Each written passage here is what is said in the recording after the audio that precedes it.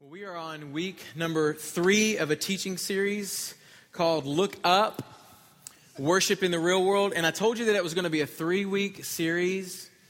This week as I was studying, I realized that there's more that I want to share with you. Some of the stuff that the Lord's been sharing with me this week is just really good. And what I was going to share, the Lord showed me 2 steps back from that. So what I'm going to share with you tonight is actually going to lead you to next week and then the week after that, which is the sermon I actually had prepared. And I'm excited because that's really what I want to get to. But I think everything we're going to talk about, well, previous weeks and then even tonight, are going to build up to that. So you guys be here every week because I really feel like God's putting a foundation for us as it relates to worship. So the teaching series is called Look Up, Worship in the Real World. And the point of this series is to encourage us and to equip us to keep giving God, and I want you to say this with me, to keep giving God the first of my attention and the best of my affection.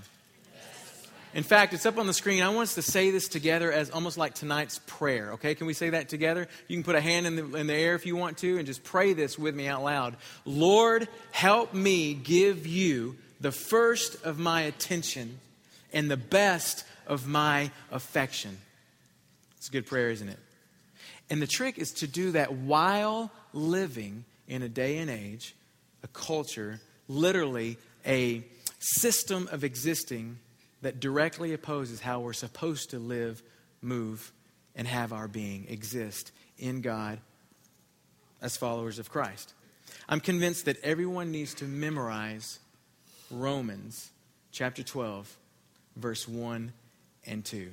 Paul says, therefore, brothers, I beseech you, or I urge you, or I beg of you, in view of God's mercies, to offer your bodies up as living sacrifices, holy and pleasing to God, because this is your spiritual act of worship. And what Paul is saying is that our first attention and best affection is a reasonable response to all that God has done and all that God has promised to do. A reasonable response. Some of your versions say a reasonable act of worship. But the thing is, and I thought about this week, worship is like an algebra equation. This side over here, A plus B equals, I want to see if this, A plus B, guys, equals C. And I could say that all day long, and you guys all day long could give me what response? C. Because it's easy, we can do it all day. But once you start plugging in factors to the equation, it starts getting harder. Isn't that right? 2 times 2 is what? 4 times 4 is what? 16 times 16 is what? 32 times 32 is what? First of all, 16 times 16 is not 32. It's 256. 256 times 256 is... That's what I'm talking about. It gets harder and harder as the factors go up and get harder. Isn't that right? It starts taking more thought. It starts taking more time. It starts taking more energy. It starts taking more emotion, all of which can begin to wear us down. Am I the only one that remembers algebra homework? Am I speaking the same language out here? The hate language of algebra? Has anyone ever felt like the numbers have got to stop going up? The factors have got to stop, or you just might pop. Has anybody ever felt? Raise your hand if you've ever felt like that. So the next thing that Paul says, do not conform any longer to the pattern of this world. By the way, the pattern of this world is to pop. You know, the purpose of this world is to get you to pop. And the world is waiting for you to pop. He's waiting for you to give in. It's waiting for you to give up. Because when we give up on God, the world will gladly take us in. Paul says, don't conform any longer to the pattern of this world. Don't give up. But be transformed by the renewing of your mind. Then you will be able to test and approve what God's will is. His good, pleasing, and perfect will. Then we will know with confidence what it is that God is up to. Paul's saying, don't pop. Don't pop. Don't give up. Don't give in. If anything, press in. look up. It's the purpose of this series, to teach us to look up while we're living in a world that's up in the ante with these stupid math equations. I want you to write this down. This is tonight's takeaway. This is my whole sermon in a sentence. Don't be fatal. Remember, the Father is faithful. Don't be fatal. Remember, the Father is faithful. You guys at 1 Samuel 27? 1 Samuel chapter 27. While you're turning there, I'm going to tell you we're about to head into a season of David's life that most of the people in this room have never heard about. And the ones of us who have heard about it, we'd like to forget it because it's an ugly season of King David's life. It's a worldly season of King David's life. And listen to me carefully. And if the great King David, if the man after God's own heart, if the writer of the Psalms, well, most of them anyway, if the model worshiper can find himself in a season of life that he will soon regret, then what will keep me from falling into the same pattern? Let's find out. 1 Samuel 27 verse 1 says, "Then David said to himself, 'Now I will perish one day by the hand of Saul. There is nothing better for me than to escape into the land of the Philistines.' Then David kept thinking to himself," the NLT version says, David kept thinking to himself, "Someday Saul is going to get me." Now, you may not know the story of Saul and David, so I'm going to give you a quick recap. First of all, Israel cried out for a king. They had had priests and judges, that's the way God had put it together, but Israel cried out for a king because that's what the other nations had, the nations of the world. Get that real quick. Israel wanted what the world had. It's crazy. And so keep all that in mind, even as we move forward tonight. God warned them of what would happen if they got a king like they wanted it. They wanted it anyway. Yeah, give it to us. He spelled everything out. God gave them Saul, who happened to be an Israelite. He was a good, strong man. He was fine, big, but he had some deep-rooted fears and insecurities.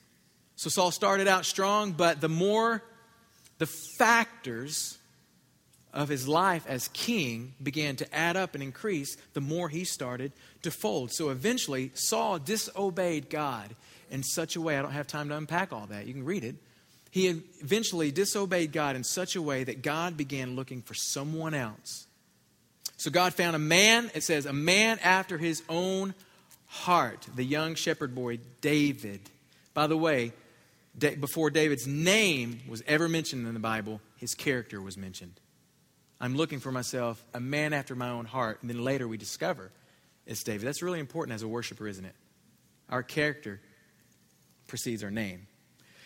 So David is picked to also come and play music. Well, let me go back. Samuel goes and anoints David. You guys know the story. He shows up at the house of Jesse, anoints David with oil, which represents God's approval, his divine approval, but also his divine empowerment. It actually says that from that day forward, the power of God was all over him. So he was anointed a king. Eventually, David was picked to come and be the one to play his music.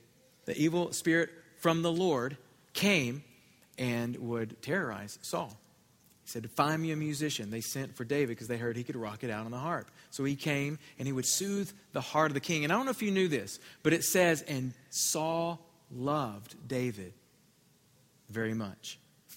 Most people miss that. But there was once a very tight relationship between Saul and David. So then eventually David goes out. We know the story. He takes out Goliath at Gath. And everybody say that. Goliath of Gath. When nobody else would go out to fight him, David went. Not even Saul would go out, as big and strong as he was.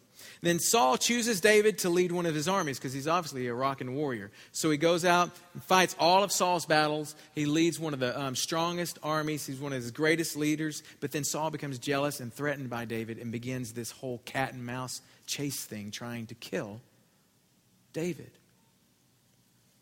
And we pick up the story after one of those very close call encounters of Saul trying to kill David. It says, but David kept thinking to himself, someday Saul is going to get me. The best thing I can do is escape to the Philistines. Now, you need to go back and listen to last week if you weren't here, if you haven't been a part of this series. You need to go back and listen, because last week I talked about how nations and the way that they interact with Israel can be seen as types of the world and the way that the people of God interact with the world. So if you didn't catch that, you need to go back. I talked about how Egypt was a system of existing that wouldn't acknowledge God. I talked about how Babylon was a system of existing that opposed the way God calls his followers to live, move, exist. In this story, you see that the Philistines are a picture of how the world would like to draw us in to friendship. Okay? But for the motive of using us for its own will and its own purposes. Okay? So, David gets a little fatal here. He gets fatal and forgets that God is faithful. And he says, the best thing I can do is escape to the world, escape to the Philistines. Then Saul will stop hunting me in Israel territory, and I will finally be safe. And I want to stop and I want to say something here. And if you don't listen to anything else, at least hear this short 2-minute section. What I just read is happening all over, more and more in the body of Christ. I want you to look at this, and you can look at it for the rest of the sermon, but especially for right now. I want you to look at this. Israel and its land, I want you to see it as a type of the church, the body of Christ, the people of God. Look at King Saul as a type of church leadership, or even just church stuff, specifically the things that happen in church that do not represent God's way of existing. You guys know what I'm talking about? You know that there's things that happen sometimes in church that do not represent God and his plans. Y'all do know that, right? So think of King Saul as that, okay? Things that are done out of fear and out of insecurity, out of jealousy, out of selfishness. David is a type of the individual Christian. So David is you and me, okay? And then the Philistines are a type of the world, an alternative, safe place to run to. Now let me pull all that together with one sentence, and I'm just going to read it like I wrote it. People are walking away from the church because of the failures of leaders and systems that do not reflect the Lord. And they are turning to the world for their safety, for their acceptance, and even their approval. Do you guys see that? So if one leader fails, and help me with this, the whole system is bad? Or if one subsystem fails, one church's ways of thinking and doing things is off, then every church is off? I'm asking you, this is not rhetorical, I'm asking you literally. Is that right? Is that true? The whole system that God put in place to minister to the saints, build them up, equip them, and release them is off? Is that right? But that's what we hear. I'm done with church. Isn't that what we hear? How many of you have heard that lately? Raise your hand high. I'm done with. How many of you have been there? I'm done with church. Listen to me. Do not be fooled. This is the world wooing us to itself. This story is a picture of what can happen to us, the Davids, the individual Christians, when we get fatal and forget what God has done, what he is doing, and what he promises to do. Do you guys hear what I'm saying? I want you to write this down. This is my first point. The world would have us despair. If the world had it its way, it would have us despair. It would have us to despair. Write that down. The world would have us despair. But we have to remember what Jesus said. And I think I mentioned this last week or the week before. In this life, some of your versions say in this world, they're interchangeable. In this life, in this world, you will have trouble. You're going to have problems. But take heart. I've overcome the world. In other words, don't be fatal. Remember, the Father is faithful. Isn't that what Jesus is saying? Paul said in 2 Corinthians 4, and we're all familiar with this one, we are afflicted in every way, Listen to me real carefully. But not crushed. We are perplexed, but we are not driven to despair. You know what despair means? The word despair literally means the complete loss or absence of hope. So despair is a picture of the world. Because the world is without God. And without God, there is no hope. Isn't that what Paul was saying in Ephesians chapter 2? You were at that time separate from Christ, having no hope, without God in this world. So despair is a picture of the world. Listen to me carefully, and you can write this down. David was driven to the condition of the world. It says we are afflicted in every way, but not crushed. Perplexed, but not driven to despair. He goes on and says, we're persecuted, but not forsaken. Struck down, but not destroyed. Can I make something really clear to everybody in the room tonight? God will allow us to be afflicted. If you agree with that, say amen. God will allow things to perplex us. God will allow us to be persecuted. God will even allow us to go as far as we want in our sin and fall flat on our face. But listen to me. God is not the one who crushes us. God does not leave us despairing without hope. God does not leave us alone in our trouble, and God does not let us drown and die in our sin. Don't you know that? God is faithful and just to forgive us. If we confess our sins, to forgive us of all our unrighteousness, purify us. We're afflicted in every way, but not crushed. Perplexed, but not driven to despair. We're persecuted, but not forsaken. Struck down, but not destroyed. And this is what he says next. Always carrying about in the body the dying of Jesus. Did y'all hear that? We're carrying in our body, carrying with us the dying of Jesus, so that the life of Jesus also may be manifested or shown or seen in our body. Okay, did you catch that? What is this a reference to? This is a reference to worship. Did y'all see that? When life in the real world is tough, we worship. We respond, we remember and respond to God's mercies, and we offer our bodies up as living sacrifices. We look up, right? Everybody say, look up. Higher than the mountains that I face. Right? We don't look at the mountains, we look higher than that. Whatever it is. We don't get pushed to the point of despair.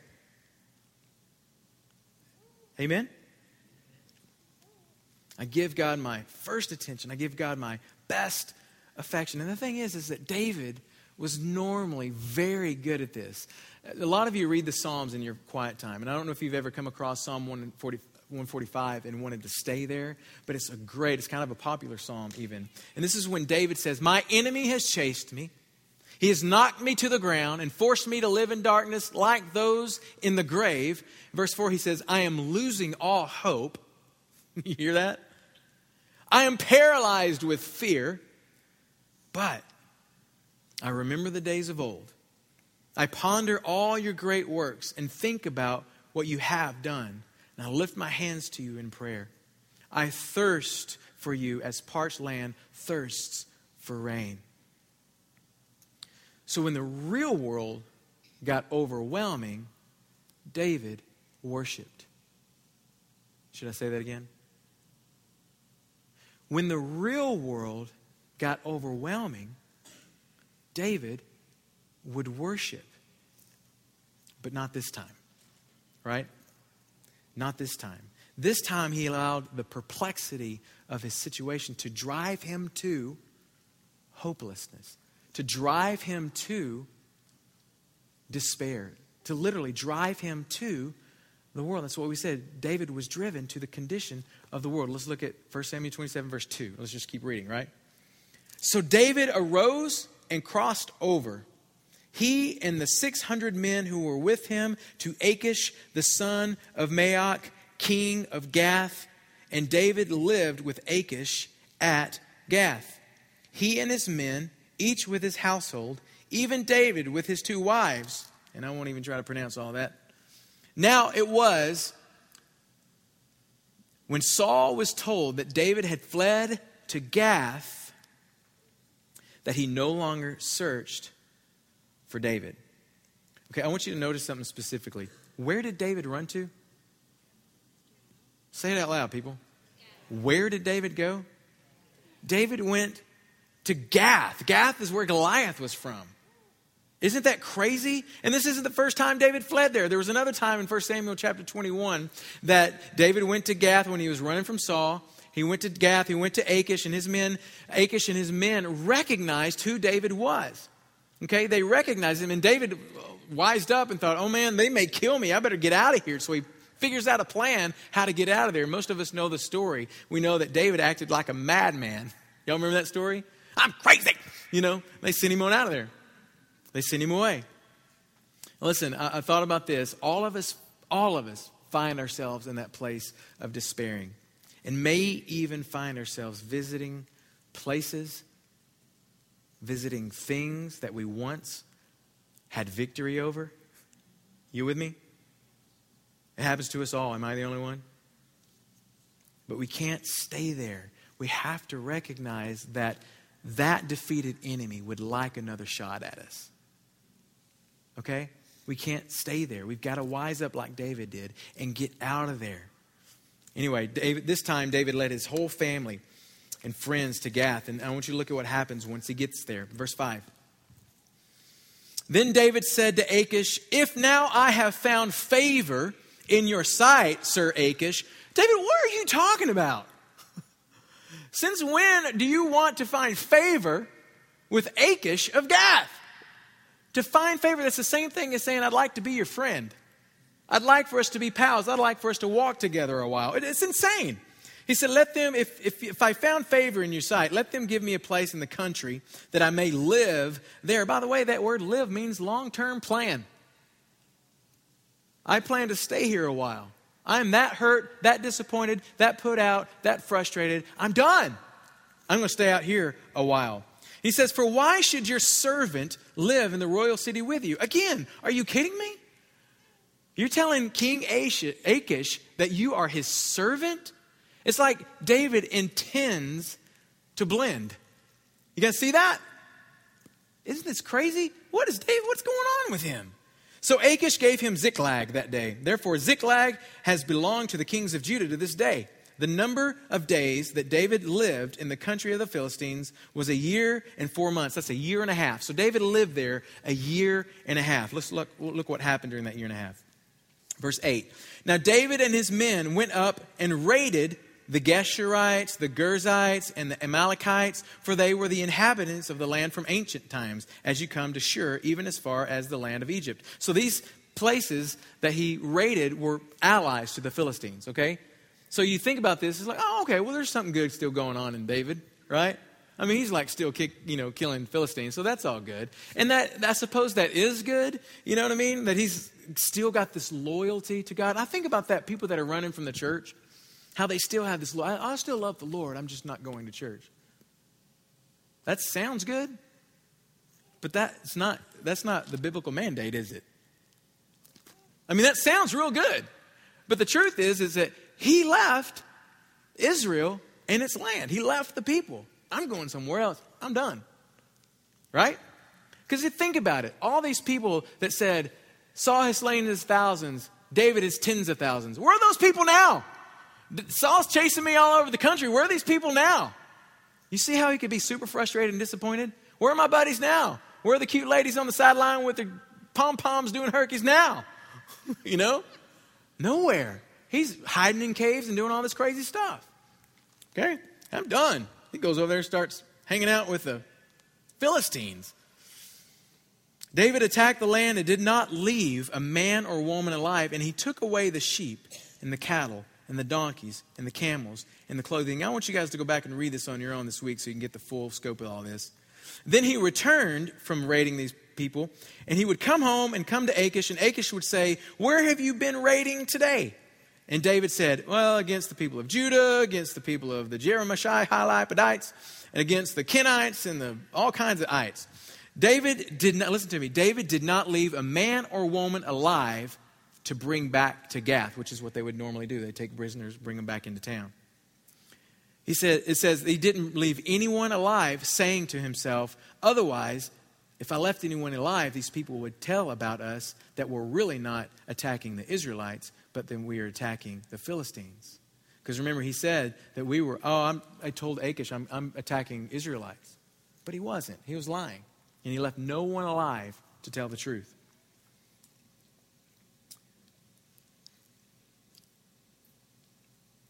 So Achish believed David, saying he has surely made himself odious or despisable among his people, Israel. Therefore, he will become my servant forever. Did y'all hear that? I want you to write this down. This is point number 2. The world would have us as slaves. The world would have us as, if it was up to the world, they would have us despair. And when we got to them, they would have us as slaves. You might say, well, David wasn't actually serving Achish because he was killing Achish's people. And that's true. But listen, David was following his own path. This was not God's path. In fact, David was fighting wars for his profit, if you really start reading it, instead of God's honor. And then he lied about it to stay in favor with Achish. Not to mention all the people he killed that wouldn't go and tell the truth. This is the complete opposite of someone who was once a man after God's own heart. You guys hearing me? I'm just reading it to you. This is what's going on. Now listen, how many people do we know that used to be on fire for God? How many people do we know that used to fight for God's honor? That used to love God and used to actually serve God's people? How many people do we know that used to let the world know whose name they come in? Remember what David said to Goliath? Goliath is like, "I'm going to kill you," and cursing God and all this stuff. And David runs out there and he says, "I come to you in the name of the Lord of hosts, the God of the armies of Israel, whom you taunt." This used to be the way David interacted with the Philistines. And now he's all buddy-buddy with them. Maybe you used to have a fire in your belly toward the things of the Lord, but maybe you were hurt. Maybe you were discouraged. Again, all these things that we're talking about. The system known as the church has hurt you, and you have fled to despair, to the world. And you found yourself being and doing things that you never would have dreamed of. And maybe not you, but maybe someone you know. The Lord's given you something tonight. If nothing else, a burden to pray. Amen. Paul said in Galatians chapter 4, before Christ came, we were slaves to the basic principles, spiritual principles of this world.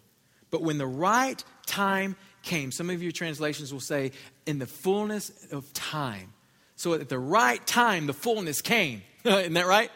At the right time, the fullness came. We've been talking about the fullness of Christ. God sent his son to buy freedom for us. In 1 Corinthians 7, Paul says, God has paid a high price for you, so don't be enslaved by the world. Each of you, dear brothers and sisters, I love that. And this one he says sisters too. So nobody is exempt. Each of you should remain as you were when God first called you. In other words, get out of there. Act like a madman if you have to. I'll be a fool for you, Jesus. I'm out of here. Kind of a thing. Get out of the world. Now I want you to notice that Achish said, it says that Achish believed David. There's some sort of trusted friendship, which you would think, well, that's good. We need to build friendships in the world. We need to trust. That's not what's going on. It goes on to say that Achan said, surely he has made himself odious among his people. Therefore, he will become my slave forever. There's only one thing that Achish has in mind. And what is it that Achish has had in mind the whole time? I want you to write this third thing down. The world would have us as slaves, but the world would also have us as allies. The world would have us as allies. David was so far from heart and home that he was willing to fight against his people. Look at 1 Samuel 28. This is the next chapter. Now it came about in those days that the Philistines gathered their armies to war to fight against Israel. And Achish said to David, know assuredly that you will go out with me in the camp, you and your men. In other words, I hope you know that you will go to fight for me. This is what he's had in mind the whole time. And look what David said. Very well, you shall know what your servant can do. Did y'all hear that? That's fine. I'll go out to war with you. You'll finally get to see what I can do. It's nuts.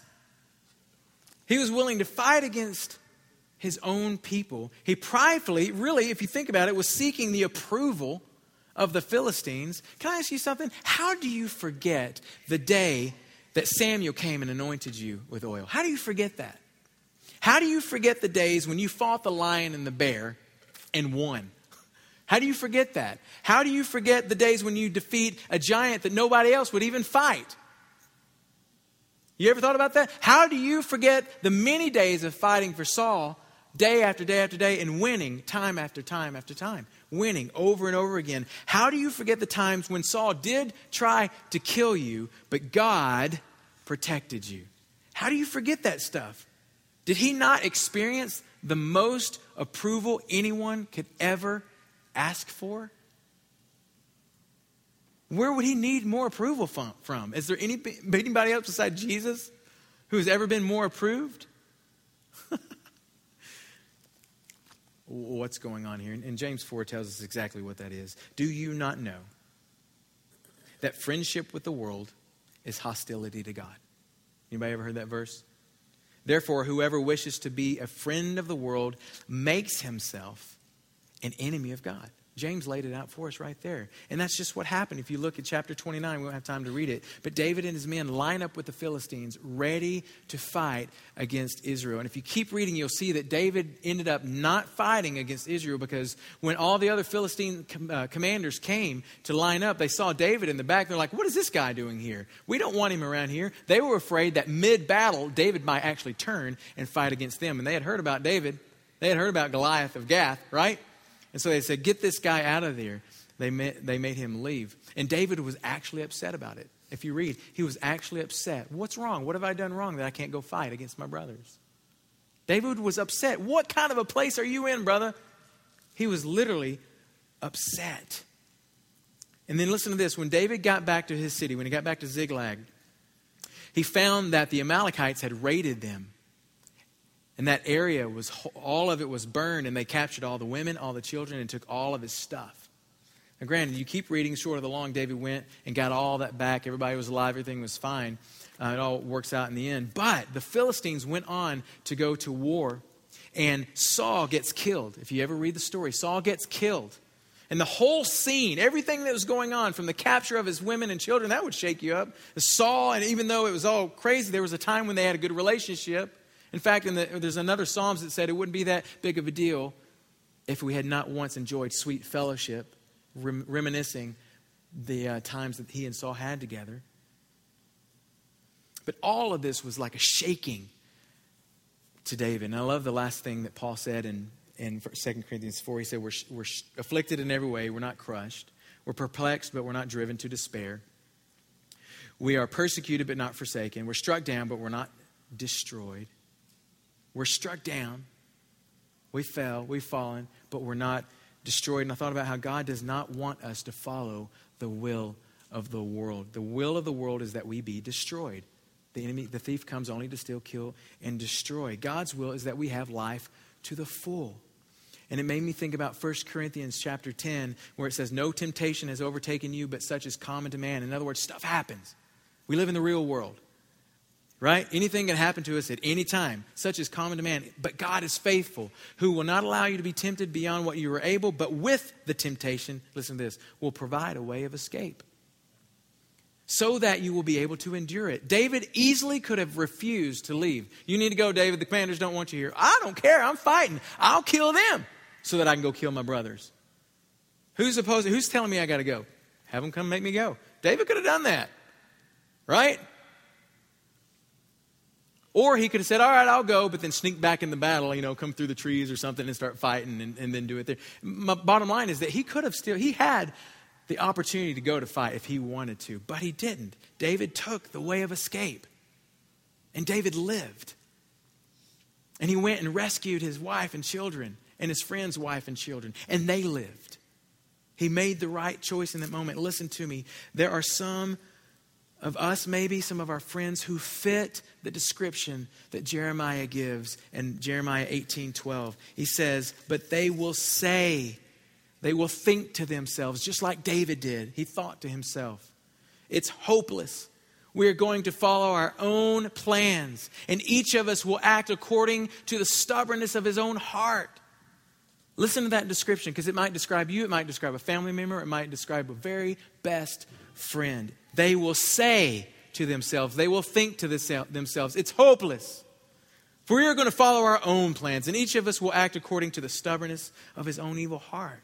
Listen, I believe that the Lord is saying actually what Jeremiah said in another spot. Jeremiah said, when will you, and this is the Lord speaking to the people of Israel through Jeremiah, when will you stop running? When will you stop running and panting after other gods? Really what he's saying there is, when will you stop seeking your approval, your acceptance from the world? But you say, save your breath. I'm in love with these foreign things, and I can't stop loving them now. In other words, don't talk to me. It's too late. Listen, what was my sermon in a sentence? Don't be fatal. Remember, the Father is faithful. You got to stand with me. Remember, the Father is faithful. How do you keep from being fatal? Don't do what David did. Did you notice what it said? The NLT version says, David kept thinking to himself. That's why it's not good to be away from community. You start thinking to yourself. You don't think to yourself. You're going through a hard time, you process that with a brother. You process that with a sister. What's really going on? Let a brother or a sister encourage you and say to you, God is faithful. He's rescued you every time Saul came at you. When have you ever been destroyed? Yeah, you've been struck down, but when has God ever let it go to the point of you totally being destroyed? Never. Isn't that right? Are you guys hearing what I'm saying? Can I read 1 John to you? 1 John chapter 5. Let me find it. If you want to look at it, you can too. But I'm going to read that to you. 1 John chapter 5. And then I want us to sing our brains out, praising God for his faithfulness. Can we do that? Is that a good, worthy, appropriate way to end tonight? Can somebody tell me where 1 John is? Because I'm so riled up I can't even find it. 1 John chapter 5. There it is right there. Right where it said it would be. Whoever, you ready? I'm going to read this, and you can close your eyes. I'll read this over you, and then we'll just start worshiping. We'll praise God. Whoever believes that Jesus is the Christ is born of God. And whoever loves the Father loves the child born of him. By this